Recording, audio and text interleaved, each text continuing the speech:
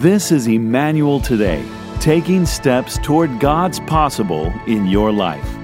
It's now time for you to sit back and prepare for insights on your walk with Christ.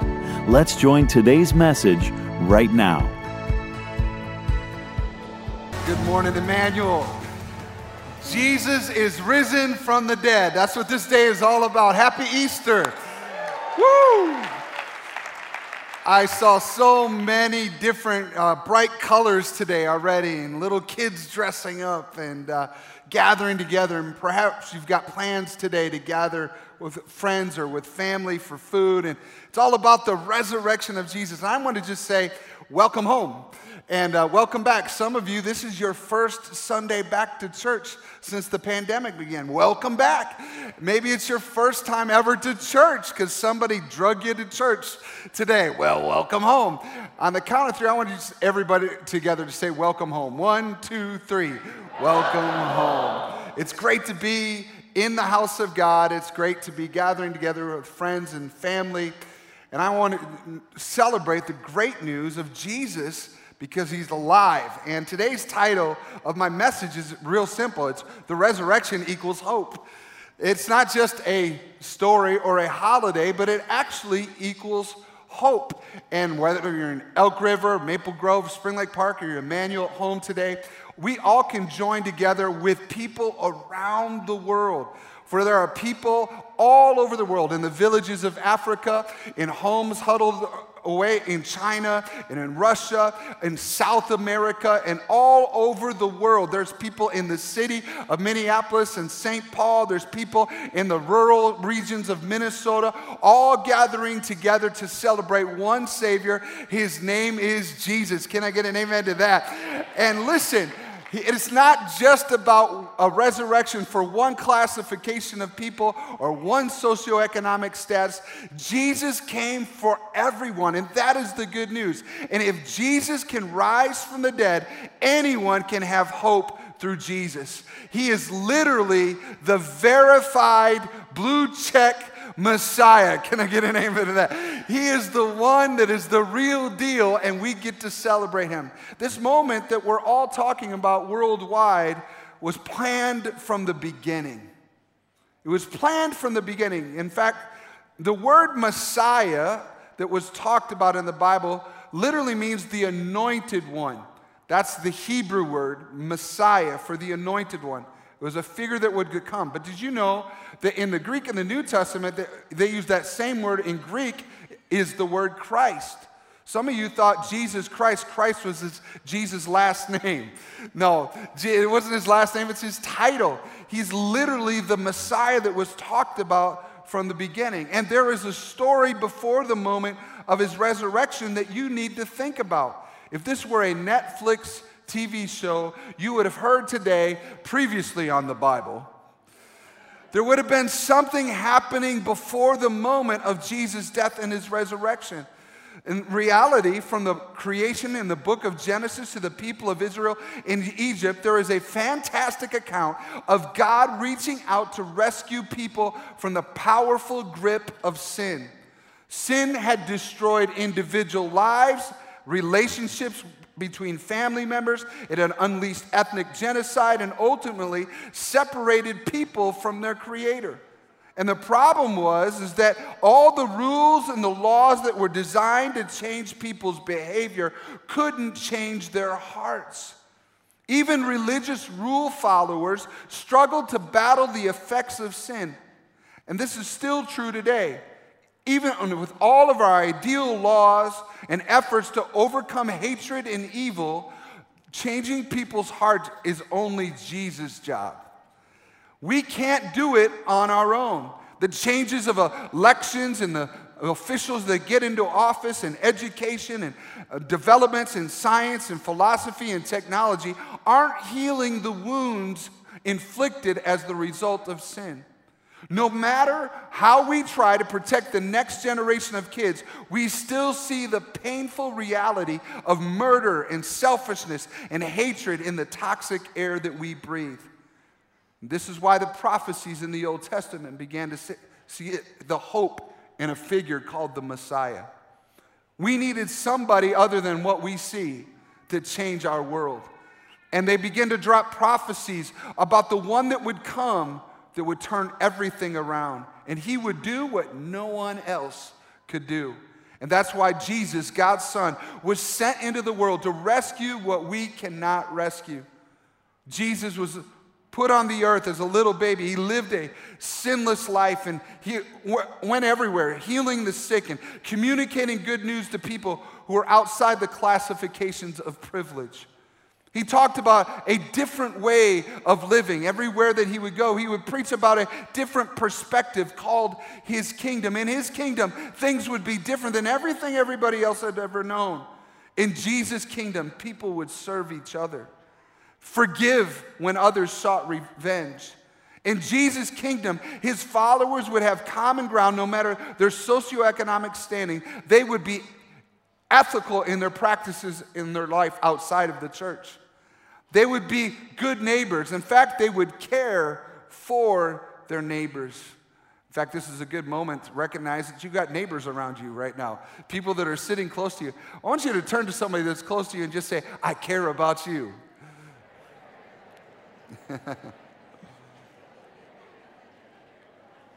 But see, Jesus the Messiah cared about people so much that his love compelled everyone to be different from the inside out. It wasn't just a love, it was something supernatural that was different.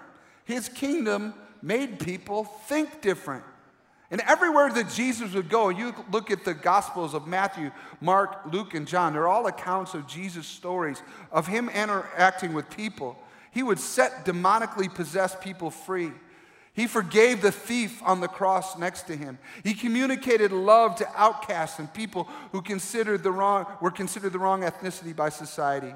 And I love the story in John 4 where Jesus actually goes out of his way to go into a town in Samaria that the Jews would not go to. And Jesus went out of his way to reach somebody that nobody else would go to. In fact, it was a woman who was out getting water at the time of day that others would not go because she wasn't allowed to be in with the rest of society in her town. Why? Because she had been married 5 times and the one person that she was living with now was not her husband. And so society had pushed her away and she went lonely to the well. That's where Jesus meets her. And Jesus is not put off by what we've done or what we've been through. Jesus intentionally goes out of his way to reach people just like you and me. And while he's talking to this woman who's looking for temporary refreshment with the water, he says, listen, you're going to something, you'll have to keep going here every day, but I can give you living water. I can give you a different future. I can give you a fresh start. Did you know that Jesus gives people a fresh start? All the things that you've gone through don't cancel you out from the promises that Jesus has for you. He brought us hope, and you are a candidate for fresh living water too. You can have a new beginning. Turn to the person next to you and say, you can have a new beginning. Well, the impact that Jesus would have would extend beyond even his life. If you think about it, all his followers, when Jesus rose from the dead and he ascended to the Father, now there's these group of people left behind, of which there are now millions worldwide. But the impact of Jesus' love in people's lives compelled them to do things that others would not. They started the first hospitals, the first universities. They established orphanages around the world, taking care of kids who had no family.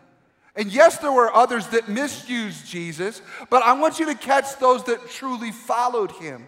Jesus actually turned people's stories around. Instead of taking from society, they were now giving to society. And I believe that he still wants to do those things in our stories today. But Jesus still had to take one major step. He met people, he healed the sick, he gave hope to those that had none. He reached people outside of the lines of society that others would not reach. But Jesus still had one major step to bring us hope in every century. He had to die on the cross. He did this to take our penalty for sin. Romans 6:23 says, "For the wages of sin is death, but the free gift of God is eternal life through Christ Jesus our Lord." In other words, we could not experience Jesus' hope without Jesus' death. His death took our sin. You know, sin destroys me, and sin destroys my relationships, and sin destroys my purpose and my plans. But Jesus takes my sin from me, and when he died on the cross, that's what he did. He died a brutal death, and we celebrated the power of the cross on Friday. On Friday, he died, and he was actually buried. Look at that account in Mark chapter 15. It says, "This all happened on Friday, the day of preparation, the day before the Sabbath. As evening approached, Joseph of Arimathea took a risk, and he went to Pilate and asked for Jesus' body. Joseph was an honored member of the high council, and he was waiting for the kingdom of God to come. Pilate couldn't believe that Jesus had already died, so he called for the Roman officer and asked if he had died yet. And the officer confirmed that Jesus was dead. So Pilate told Joseph he could have the body, and Joseph bought a long sheet of linen cloth, and then he took Jesus' body down from the cross, wrapped it in the cloth, laid it in a tomb that had been carved out of the rock. Then he rolled a stone in front of the entrance." So Jesus literally died, and he literally was put in a tomb. And a stone was rolled in front of it. This was a horrible, difficult, earth-crashing moment.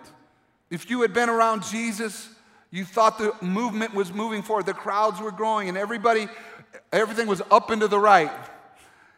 The stock market was at an all-time high, if you will. And yet, when Jesus died, it was all gone. He's dead. And I want you to consider that in the gap between Friday and Sunday, that there's an allowance for life's pain. For every one of us goes through pain at different parts of our story. Loss. Perhaps your loss was you never really got to have a great family experience, and you feel the loss or the pain or the scars from that. Perhaps you've lost a loved one in the last year, and you feel the pain and the loss. You're caught between Friday and Sunday. And Jesus allows for, in his story, the lament, the feelings of our pain. You know, when you come to church, maybe you hear the celebrations and the stories and the testimonies of people that have overcome. But did you know that every one of us goes through times of sorrow, but we don't weep as those that have no hope because of Jesus? In other words, yes, we experience the pain, but we experience the pain differently because Jesus joins us in our pain. Even though the psalmist says, "I walk through the valley of the shadow of death, I will not fear." Why? Because you're with me. Literally, Jesus wants to join us at the lowest points of our story. He wants to join us in our pain. And that lament, Jesus cares about. Some have anger in your heart, and you've pushed away from God because religious people hurt you or misrepresented Jesus, and because of it, you pulled away. Some people, they lose a sense of who they are. Maybe something hit them. It was just 1 year ago that we entered this whole pandemic season. 1 year ago on Easter, I was preaching to a camera. There were no real people in front of me other than the camera operators. Everybody was at home. And we were plunged into a year of loss of our routine, loss of our jobs, some of us, loss of school and life and hope. Many of those that were depressed got worse. Many of those that thought they had something and lost it or kind of thrown into a tailspin, and they didn't know what to do. And I want you to know, even in the middle of this year, Jesus wants to join us in our pain, in that gap. Can I get an amen to that? When hope seems lost, remember this: Jesus understands and feels your pain. Ultimately, the cross equals love. It equals love for you. It wasn't just, I'm going to take away the sins, it's an easy thing to do. He actually did this for you But he won't leave you there. There is always hope with Jesus. On Matthew 28, on Sunday morning, it says, as the new day was dawning, Mary Magdalene and the other Mary went out to visit the tomb. And suddenly there was a great earthquake, for an angel of the Lord came down from heaven, rolled aside the stone and sat on it, and his face shone like lightning, and his clothing was as white as snow. The guards shook with fear when they saw him, and they fell into a dead faint. Then the angel spoke to the woman. Don't be afraid, he said. I know you're looking for Jesus who was crucified, but he isn't here. He is risen from the dead, just as he said would happen. Come, see where his body was lying. And now go quickly and tell his disciples that he is risen from the dead, that he's going ahead of you to Galilee. You will see him there. Remember what I have told you. There's this supernatural event. And the women who are in their mourning, they had brought spices and other things to commemorate. It was like decorating a tombstone or a gravesite. They were coming, and now Jesus is alive. And it's a supernatural event, the earthquake that happened and the angel speaking, he is risen from the dead. But it wasn't just a miracle for Jesus. Jesus' resurrection is not just for him. In fact, his resurrection is a direct message to every person on the planet. Your inbox has a message from Jesus. Jesus is alive, and he is your hope. He is your hope. In 2,000 years have gone by since this moment plus.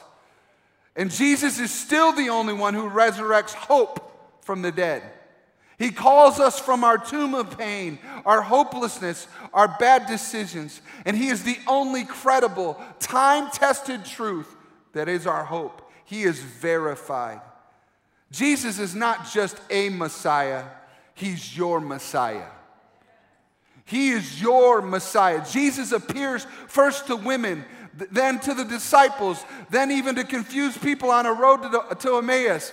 Because Jesus intentionally interrupts people when he's alive, because he goes out of his way to let them know he cares about them.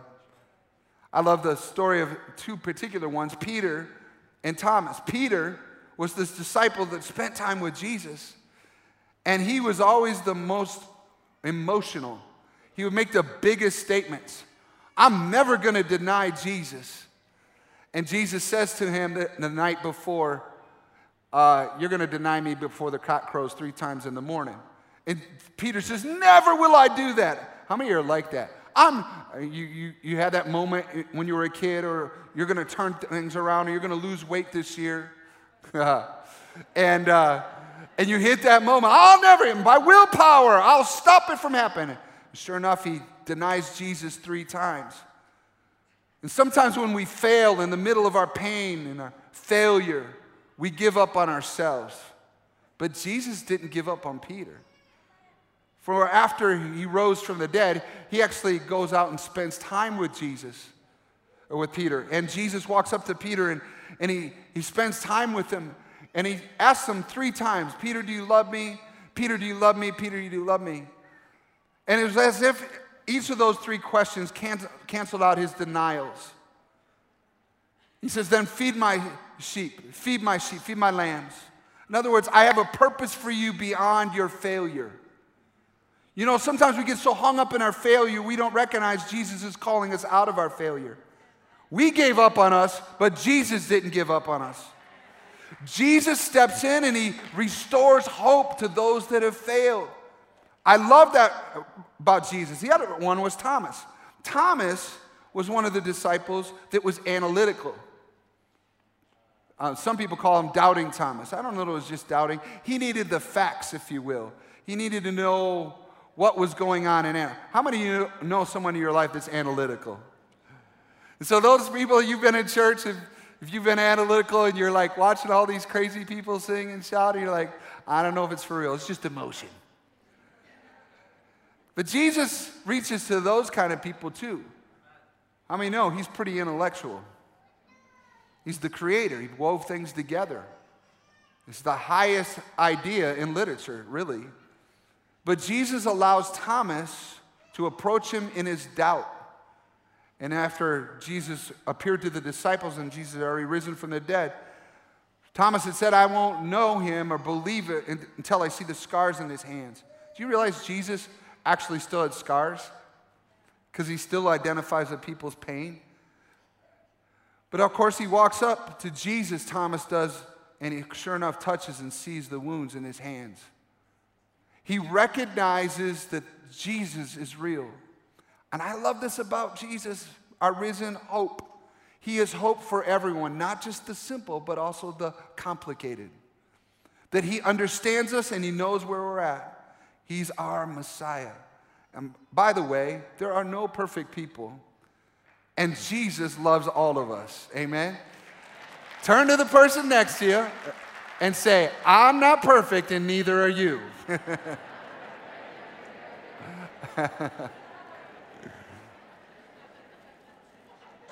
Your story is sacred and valuable no matter what you've done.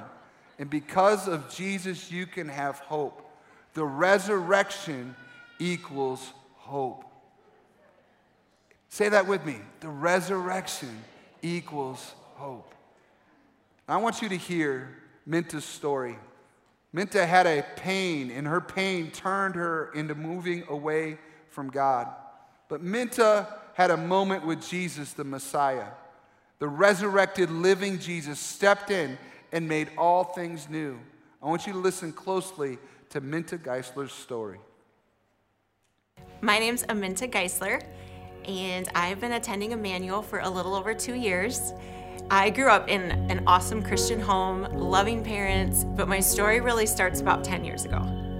And I was newly divorced, and I was a single mom of 2, and I was really broken. It had been a really long, hard road, and I was frustrated that God hadn't healed my family the way I thought he should, and I was scared to be on my own, and I didn't have a job or money or anything.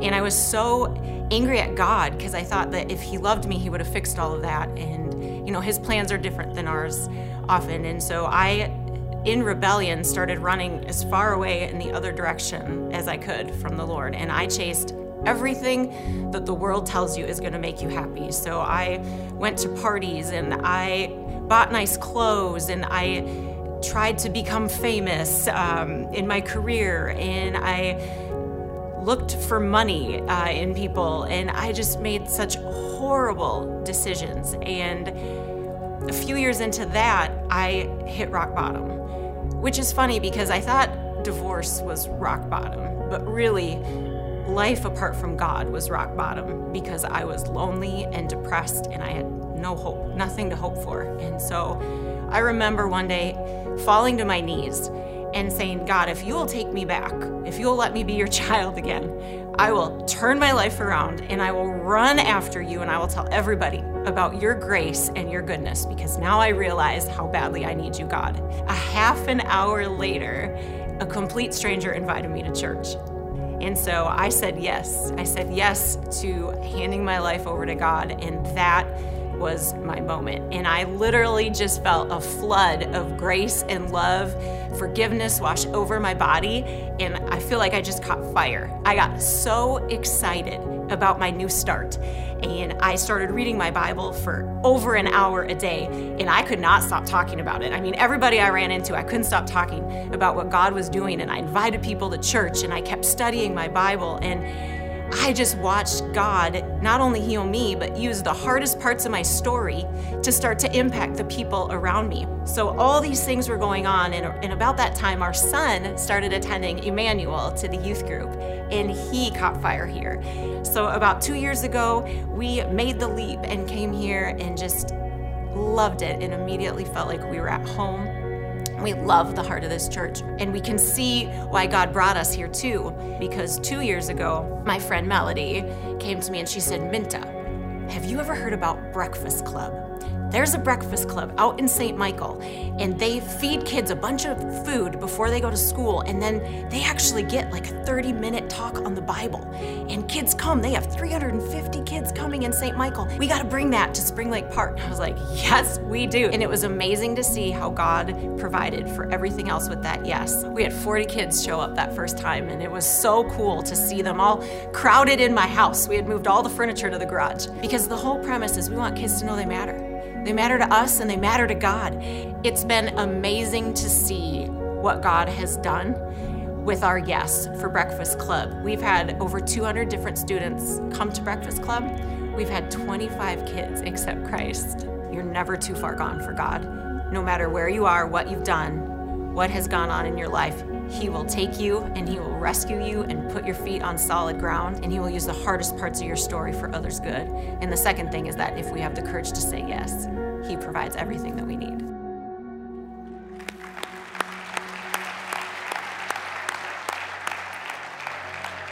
You are never too far from God. It's a powerful statement. Minta said that for her, she thought that divorce was rock bottom, but separation from God was rock bottom. Separation from God is what puts us in that place where we're running our lives ourselves, trying to control things ourselves. And we're tired doing that. But you can have hope in Jesus, the resurrection today. And I don't know who you are. I don't ever know everyone's story. I know that many people came because someone else asked you to come. Some of you came back to church for the first time because something in you said, I need to be back in church. But I certainly don't want you just back in church. I want you right with Jesus.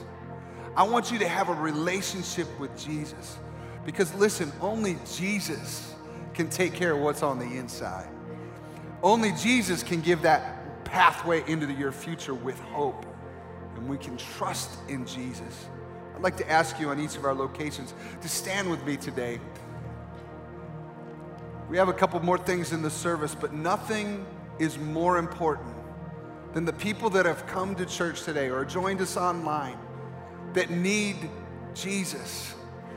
And I want you to just close your eyes now that you're standing. Nobody's looking around.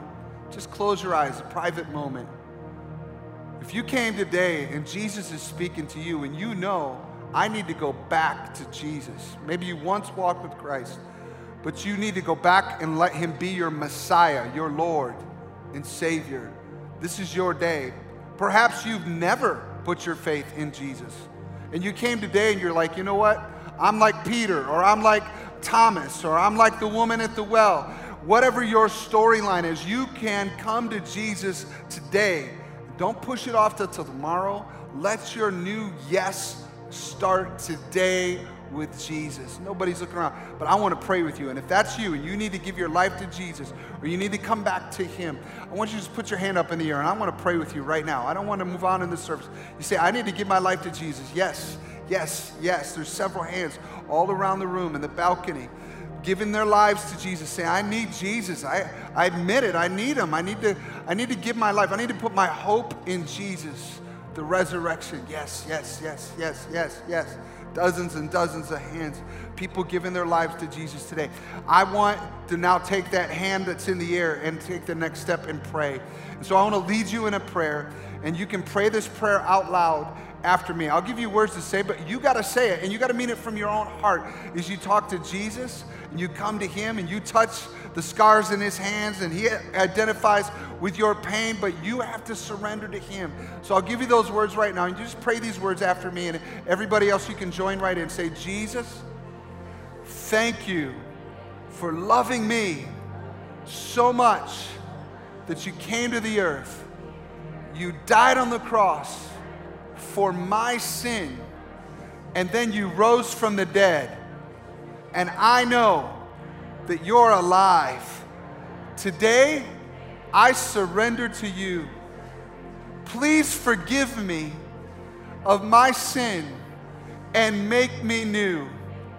I choose to follow you for the rest of my life. In Jesus' name, amen. Amen, amen. Somebody give the Lord some praise. Easter Sunday. I love it. Hey, I want to just take a moment. If you prayed that prayer and you meant business, this isn't, just a show, but you know that you need to really follow Jesus. I want you to take that next step and continue to follow him. Let that hope be a part of your future. And if you would, at the back of the chairs in front of you, right where the yellow card was for the Kingdom Builders, there's another card called a Connect card on there. And if you prayed that prayer, either you're coming back to Jesus or you're giving your life for the first time, if you fill out that card, I want to send you a book on your next steps of following Jesus. And if you just fill out, and after service, all you got to do is either, prayer teams that will be up front, volunteer teammates that will be up front, ready to pray for any need. And you can give them one of those cards, or you can drop it in the giving box in the lobby or give it to one of our door hosts. We would be happy to take that in. And by the way, if you're going to go on the journey, then tell somebody about it today. Say, hey, you know what? I prayed that prayer and I gave my life to Jesus. One more time, would you give it up for everybody that just prayed the prayer and they gave their life to Jesus today? Amen.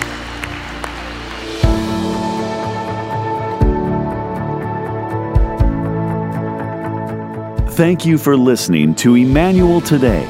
To learn more about the many ministry opportunities we have throughout the week, be sure to check out emmanuelcc.org.